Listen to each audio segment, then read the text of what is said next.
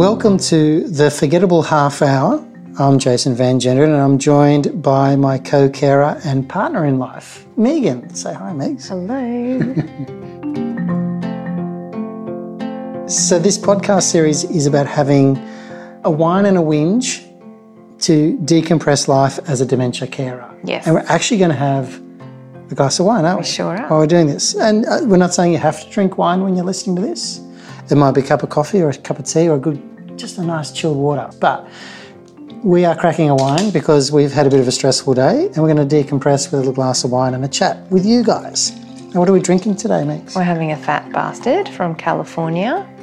That's a bit of irony because we are actually living in a wine region here in Australia called the Hunter Valley. So I reckon we just start this with a bit of a cheers. Yeah, sure. So cheers to you. Let's go. There we go. Cheers to kicking off. Oh, that's lovely. It's remarkably full-bodied. We're also going to be recording this inside our house. So you're probably going to hear a dog barking in the background. A small child who's teething, waking up very soon. Any number of different things, a doorbell, whatever might happen, that's all going to add to the calamity. We wanted this to sound like it was our real life because it is. So hopefully this feels like we're just an extension of your house and we're just having a chat with you because that's what we wanted it to do. Now, Megs, we were really quite certain about not making this a clinical chat about dementia. Yeah, there's enough of that. There's plenty of that out there. There's some really, really good podcasts out there that offer that. We don't want to do that. We are not here to offer advice or to sell anything. This is purely a sounding space to chat through what it's like being a carer for someone living with dementia and hopefully in that process also share some helpful ideas and stay positive because it is bloody hard sometimes to keep that positive energy going when things are up against you as a carer. But having a whinge in a way that is enlightening. It's not a Debbie Downer kind of thing. It's how can we do this better kind of whinge. That's it. So it's going to be therapeutic for you and I as well because we're going to be tackling a different topic every week and we're going to aim it towards something that we've experienced during that week. Yeah, which I'm sure other carers would have experienced as well. Yeah, absolutely. And we want to bounce it out there and I think the more we talk about this, the better we're all going to feel. Today, Megs and I want to really chat about the importance of environment in the care of someone living with dementia.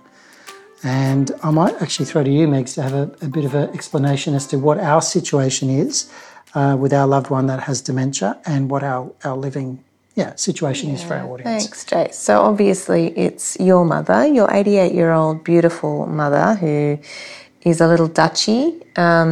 She's lived with us for 4 years this week, actually. We moved in 4 years ago this week. That's amazing. Cheers to that. She's lived with us for 4 years. She has her own little self-contained granny flat that is attached to our house, so she still has access to our house and she has her own access outside as well. Yeah. She's got a kitchen and a balcony and a beautiful vista from where she is. So she's very comfortable. She doesn't always remember that we're here. Sorry, just going to throw in, that's a dishwasher saying cycle finished for those that can hear that beeping. Anyone would like to unpack it now. Yeah, and her surroundings are obviously very important to her. She feels very comfortable in her home. She feels very comfortable in our home up to a limit. Like she has a limit when she needs to head back to her house. And she makes up all sorts of excuses like, the telephone's going to ring or the cat needs me or, I better just check where my bag is or... she definitely has a level of anxiety inside our home as well. But for the most part, she's very comfortable in our home. And we've noticed even when we have clinical services that come to our home, such as a nurse or a geriatrician, there's a very different response and a very different demeanour in Oma than when she's in a doctor's surgery or a geriatrics office or in the hospital, which brings us to a really big episode Oma had to go through this week where she had to head in an ambulance and be transferred to hospital. It wasn't an emergency, but it was necessary. And she had to head into triage and ED, and the whole experience was really distressing for her because she was completely outside of her own environment. And at the beginning stages, she only had me. Thankfully, she even had me because I know with COVID and obviously with triage, you really shouldn't have visitors. And then it was a tit for tat with you and me, just relieving each other and making sure that she was always surrounded by one of us. Yeah, let's refer to her by name as well. So we call her Oma. Yes, affectionately. For those of you that have not met her yet, we have created a video series as well, which if you are keen to check it out, if you look up Oma's Applesauce on Facebook, you'll find a whole raft of videos and little stories that we've created there with my mum. So Oma is Dutch for grandmother. I guess our dynamic too, just so our audience is aware, is we have a busy little house here in the central coast of New South Wales, Australia. We have two very young children. We've got an almost 2-year-old daughter, a 6-year-old son, and I also have a 15-year-old son and a 19-year-old daughter, about to be 20-year-old daughter, I think, this year. So we have a reasonably busy existence. And a yappy dog. It has been very, very good so far, I might add. So, yeah, that is all part of our, I guess, environmental context as well. We've got a family. The house is relatively busy, but definitely the environment we're in has a big part to play. And even if I think about myself, I think environment's really important to me, even though I think I'm, kind of reasonably carefree and flexible. If I go down to my local cafe, I usually err towards sitting in one of 3 probably places of the cafe. I like to sit in a familiar seat. When I drive somewhere, I will drive a familiar way. I'll drive a way that I know how to get somewhere, So I think those kind of environmental routines are really, really important to all of us, not just people living with a cognitive decline. But for Oma, obviously it's a lot harder for her to understand what's going on when her environment changes dramatically. And that event that put her into hospital earlier this week caused a real flip about and was a big learning experience. It just really highlighted how important that environment for her is. But it was unavoidable because, we couldn't leave the environment that we were in hospital because the reason that she went in was actually quite serious. So long story short, she hadn't chewed her food well enough on the Sunday evening, and on the Monday morning, when I took her to our routine coffee, she was vomiting. And, I couldn't work out why. She couldn't work out why. So, and then she sort of came out and said, "Oh, no, I've been vomiting since last night." And the dementia was holding that information back from me. We didn't take any chances. We just went straight to the hospital. But then that was quite a long, laborious mission to understand what was causing the vomiting, the tests that she had to undergo, and all the rest of it, like the lights and the changing of clothes and needles and people talking with masks on and her not being able to hear them and lip read and understand them, and just awfully confusing. And when we see her stress, that doesn't always bring out the best in us either, because then we become defensive of her and her needs. Yeah. And in a first aid environment, that's difficult as well. Everyone's got a job to do, and we're absolutely not here to rubbish the first aid environment. Oh, absolutely. Those guys did an absolutely amazing job. Yeah. But there is a distinct difference between in a hospital environment, particularly a first aider environment, there's a big difference between ticking the boxes and treating a clinical, from a clinical perspective, and turning around and having the ability to look at a more holistic approach to the situational context of that person that presents with dementia, and how can I make their journey through these stressful hours or days a little bit easier. Yeah, but I think what's difficult when someone presents is when you have dementia and you present, your disability is completely invisible. Yeah. So you sort of just get, obviously she looks old and frail, so you definitely change the way you speak to her and care for her because she is older, but when she's cognitively completely impaired, that's not obvious straight away. And it's probably that invisibility or that silence in dementia that is really difficult. And I'm trying not to think too much about the other 8 ambulances you saw come in after your ambulance with Oma, where there was in each one, there was another elder being delivered to ED who was alone. Yeah, and no one with them. And that's not saying they or any of them had any dementia, but it was an extremely sad thing to see, but a reality of the world we live in now too. You know, there were a few things that we discussed as I was getting ready to wait for the ambulance. Like, you were like, make sure you grab the cat. And so we've got they've got a battery-operated cat, just to clarify. We've got a Hasbro companion cat that has sensors all over it, and it interacts with you based on where you touch it, and it meows and it purrs and it moves. Like, it's amazing. It's very lifelike. And we bought it not long ago to help us when we preempting that if we were to go to other people's places over the Christmas period, that we would change of environment. Because we still wanted to be able to enjoy ourselves over the Christmas period and see family and things like that.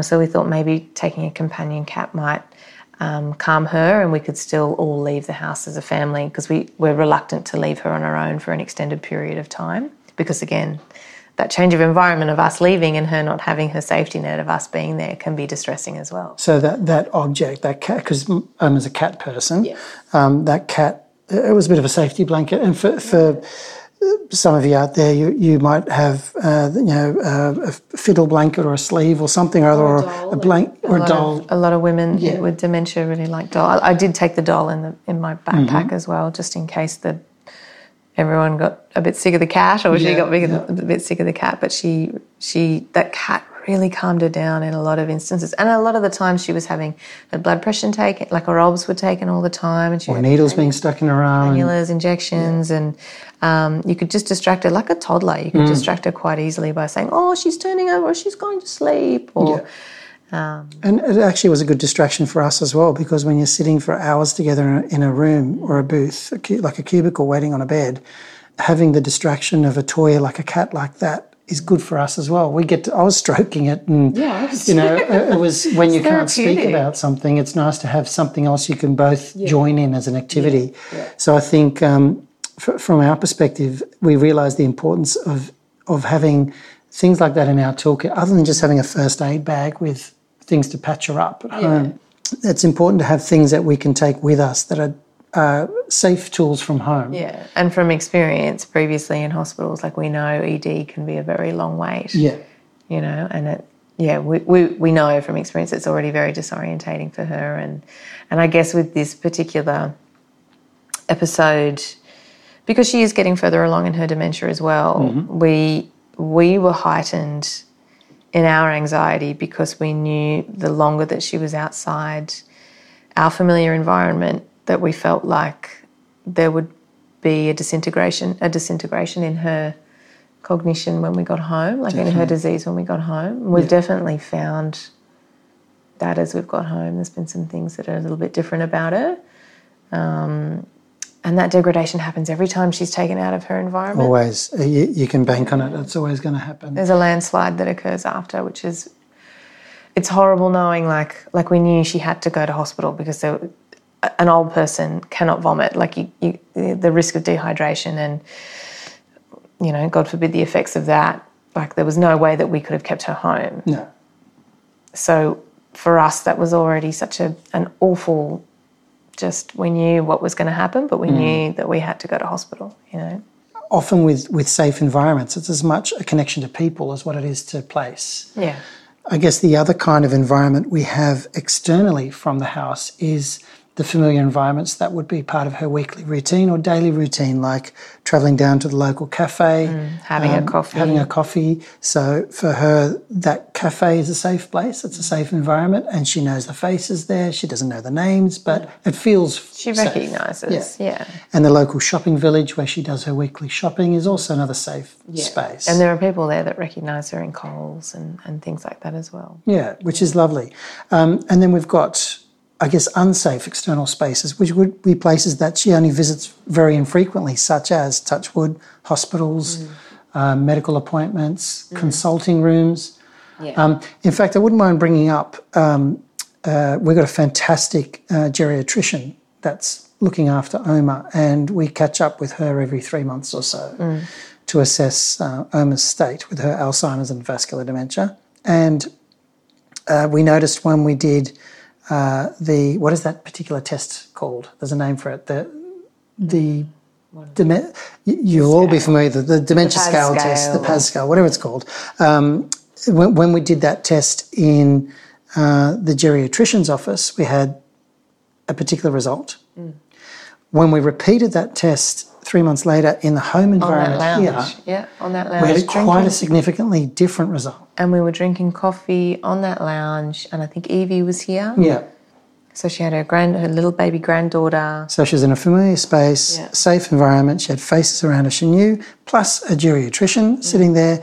But her responses to that test were quite vastly different to 3 months earlier in an unsafe environment for her. So in a hugely improved way. Yeah. She had responses that we were like, you've never answered those correctly, because they've always been asked in a clinician context.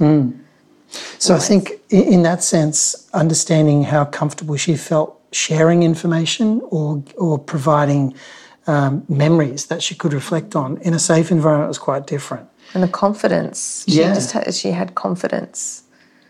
And that would even apply in a first aid environment. And I think it's a worthwhile point to make that if your loved one is going to need to have treatment external from your home environment or a familiar, safe environment that they know, it's really important to gather as much detail about how they're feeling or what's going on in their safe environment before you leave the house or before you leave the home to a clinical facility, because the way they respond to those clinical questions in a care facility, in a hospital, in a first aid environment is very different to the way that they'll talk about it at home.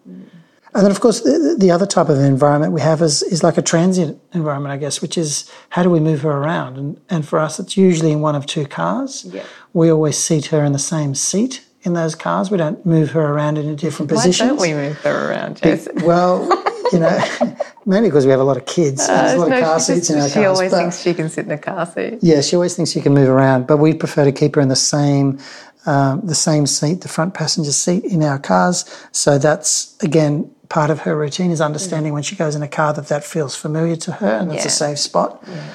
What else? What else do you think from an environmental context? What have we learnt?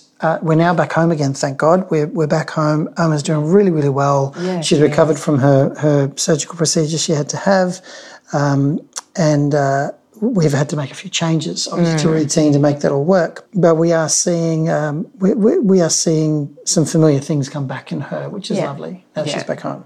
We've taken her to friends' places and to my mum and dad's and things like that. And whilst there's lots of familiar faces and we have hugely supportive and beautiful family that make time for her wherever we take her. Absolutely.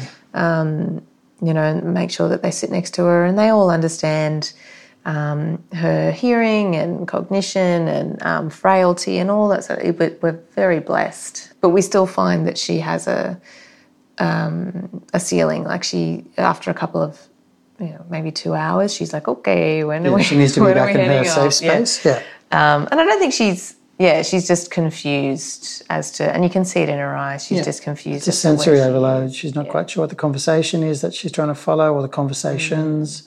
There's new faces that she can't relate to sometimes, even though there might be people she's seen last week. And so we have this, this battle of, well, we'd like to stay for longer than an hour and a half, but, at this house, but we don't particularly want to leave Oma on her own for too long because we know that stresses her out. But then if we bring her, that stresses her out, and then we're stressed out because we can't stay for as long as we'd love to stay. But, we just end up making it work most of the time. Yeah, you find a way, as you guys would all know in your own experiences too. You find a way to make that work. Yeah, definitely. So let's talk about some positive things that we've learnt from this and things that have been of benefit to us, because for us it was a reasonably scary week. Yeah. But as we introduced at the head of this podcast, we want this to be a discussion of hope and something that brings us to a better place in reflection. Yeah, well, I think having the both of us as her safe people is hugely helpful for us to be able to deal with it, And I think, can I just say too, helpful for one another. Like, I really needed you in moments you didn't want to let me go on Monday. No, I know. I needed you desperately because I guess I was confronted with a side of Oma's dementia that I hadn't seen yet. It was exacerbated by her environment. She entered a state of delirium. It was very stressful to watch for a couple of minutes, let alone an hour or two. So I think making sure to give yourself the best possible chance to handle those environments well is to have a backup person for you. So someone that you can rely on, a friend, support, a contact, a neighbour, someone in your family that is your second, that you can relieve with. It's really, really important. Give yourself that mental health break you need to be able to be your best as well. Yeah. And I think work out, like we had the companion animal, like work out distractions and like a bit of ammunition to be able to help your loved one feel at ease or distract them from what's going on. Whether it might be an iPad and you're watching a movie or playing a game. But something that they use day to day. So something that's in their environment or they look at that's familiar from home that makes that place maybe feel just a little bit safer and a little bit more like home because it's there and it's on the bed. Yeah, or even like a blanket that they usually have or something. And again, it's a lot like a child with a teddy bear or, I think the biggest one is, as the carer, is just having that support person and not feeling like you're completely alone or lost or, definitely. Yeah, because then you're a better support for that cared person. And I think probably the other tip I want to throw in too is actively look for someone that can be safety within that unfamiliar environment. So in that hospital context, in the hospital ward, befriend a nurse, befriend a nursing unit manager or someone that's in that staff that's going to help you go into bat for you and your loved one. Yeah. So just make sure you keep your options open. You have people that you can lean on to help you get there is really important. You can't do this alone. It's not up to the clinical staff to do this on their own either. They need you to work with them to get to the end result. Yeah. I know we're running out of time, but I think it's, and maybe there's people in our same situation where it's a husband and wife, like this is your mum. So like I love your mum obviously, but I don't have that attachment that you do, like you're her son, and so I feel like sometimes I can be a little bit calmer just because, like I can imagine if it was my own child, I would be a lot more emotional than I am with Oma. So I think that's how we work quite well. And I think we've said this before, like you're quite in the moment and I get very pragmatic and systematic and I think about the future. So we kind of work quite well in that regard. But I just wanted to throw that in there, that our relationships to Oma are different, so that does help the situation as well. Absolutely. In fact, I might actually just throw in here a little quick grab from a video that I recorded in the hospital ward when you and I were talking about a routine of what was going to happen next, to give you a great example of where I sit and where you sit in the organisational thing. And this is, again, we were having a little stressful moment, but I'm going to leave this a bit of a lighthearted relief before we wrap this up. There's a lot of bodies. There's a lot of bodies, but let's just play a little bit of audio from this clip. This was us at a relatively stressful moment inside the ward. Oma was in recovery. We were waiting for her to come back and we were just trying to work out what to do next. Have a listen to this.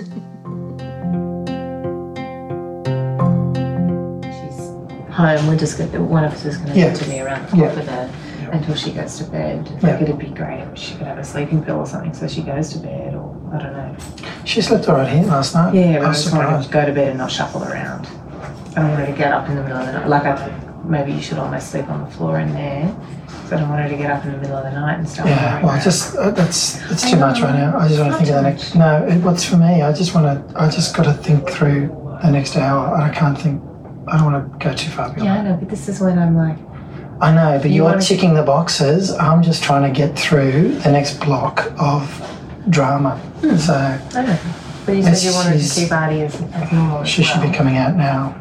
So I should get a call to get to recovery. Yeah. Well, I think that's a great example to show you how we actually just do work together in this. And it's great to have someone that's got your back. So thanks, Megs. We did a good job. We did good.